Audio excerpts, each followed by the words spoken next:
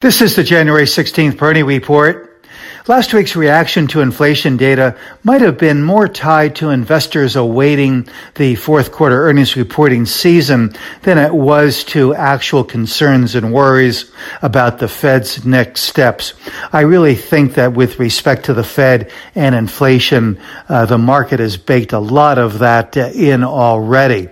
But the fourth quarter earnings season is another story, and there we just don't know what the outcome is going to be just yet.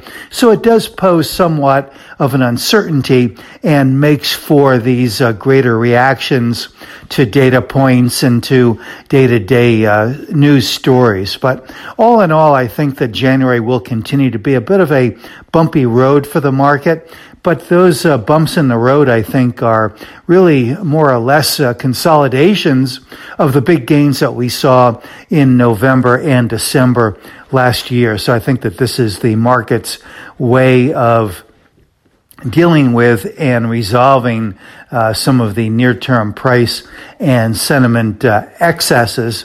And it seems to be occurring more or less on a rotational basis. But really, I think that as we see these choppy movements in the market, it really could be more a result of portfolio managers readjusting, realigning their portfolios. I think that we continue to see a market that is broadening out here, where there are more participants in terms of individual stocks, sectors, and themes. And I think to successfully navigate in 2024, it is going to be important to have a strategically balanced portfolio. I don't think this is going to be all about being in one micro theme or in one small grouping of stocks as we saw last year. And again, not to say that technology won't have its place here. It will. And when we look at the performances of the major market indices, they're pretty close. They're pretty similar here so far. And of course, we're only a couple of weeks into the new year, so don't want to say that this is necessarily a trend, but this is something that was in development in the fourth quarter. So to me, it is a characteristic that could continue to play out this year.